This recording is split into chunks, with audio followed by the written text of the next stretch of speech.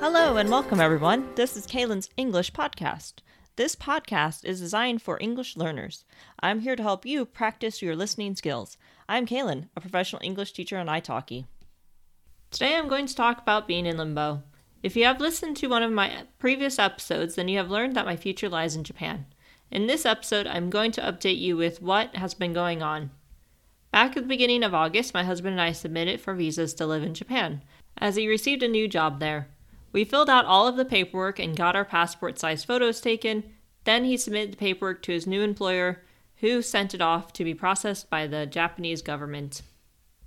While we were waiting to start the next stage, we had to give notice to our landlord that we were going to need to end our tenancy. We did not give her an exact date straight away, as we did not know when we could move. However, we had the impression that it would not take long to get our visas, as my husband's new employer said it does not take long. Our landlord pressed us for a date, which is understandable because no landlord wants their property to not have a tenant for any amount of time. We gave her 2 months' notice, as like I said, we had the impression that it would not take long to process our visas.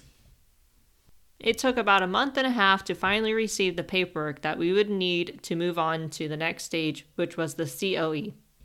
COE stands for Certificate of Eligibility.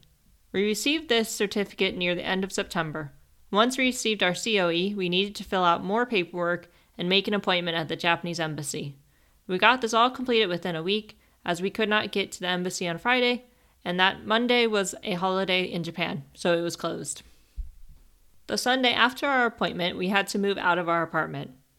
Ever since then, we have been in limbo. We stayed one night in Norwich, as we could not take a train to London, because they were doing maintenance on the train lines. We spent 2 nights in London near Buckingham Palace and Hyde Park. Then we went to Southampton for 3 nights. Southampton is the port city in England that houses cargo ships and cruise ships. We went to Southampton because we arrived there 9 years ago on board Cunard's Queen Mary II and never explored the city. Queen Mary II is a cruise ship that does a transatlantic crossing from New York to Southampton, and we used it to move to England. While we were there, we got to see the cruise ship once more, as it was docked there. It was great to see the amazing ship once more. We had some great memories on board and met great people. I wish I could sail on it once more sometime soon. We are now back towards London in a place close to Gatwick Airport. It is a small city, but the Airbnb that we have rented is nice and spacious. It has 2 bedrooms and one of them is set up as an office. Thus, it is easy for my husband and I to work without disturbing each other. We leave here in a few days. We have an idea where we may go next, but we are in limbo and have no idea when we will get our permission to move to Japan. It is a difficult situation to be in, as we are technically homeless, and moving to temporary home isn't as fun as it seems. We don't know what could happen next, and how long we can stay in one place. It is nice to explore areas that we have never been before, but it is difficult for me to make a teaching schedule to continue making money, as I don't want to have to ask students to reschedule lessons. It feels like I would be messing with them, and it is quite a process to reschedule a lesson on the platform I teach on. This time has given me the opportunity to try new things. I do wish it would end soon, as I really want to get back to normality with my work that I enjoy, and be in a place once more that I can call my home.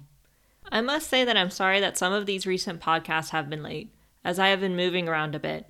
I'm sorry if some future episodes are late as well. I am in a bit of a rut currently, both creatively and literally. I am in the process of finding a new way to run my podcast, and I would greatly appreciate if you could leave a comment as to what you would love to hear to practice your English listening skills. What type of topics do you want me to cover? Please ask me questions, and I can answer them within episodes and even give you a shout out for asking the question. You can pretty much ask me anything, and I will do my best to give you a good, honest answer. You may send me your questions via social media at Kaylin_teacher. I hope to hear from you soon. I also hope that none of you are in limbo like I am. It is no fun. That is all I have for you today. I hope you enjoyed. If you'd like more content, then please subscribe to this podcast. You can also support me on Patreon. Find me by typing in Kaylin Teacher. On Patreon, you can gain early access to the podcast and transcriptions. Follow me on Twitter and Instagram at Kaylin_teacher. Thank you for listening. I hope you all have a great day. Until next time, bye!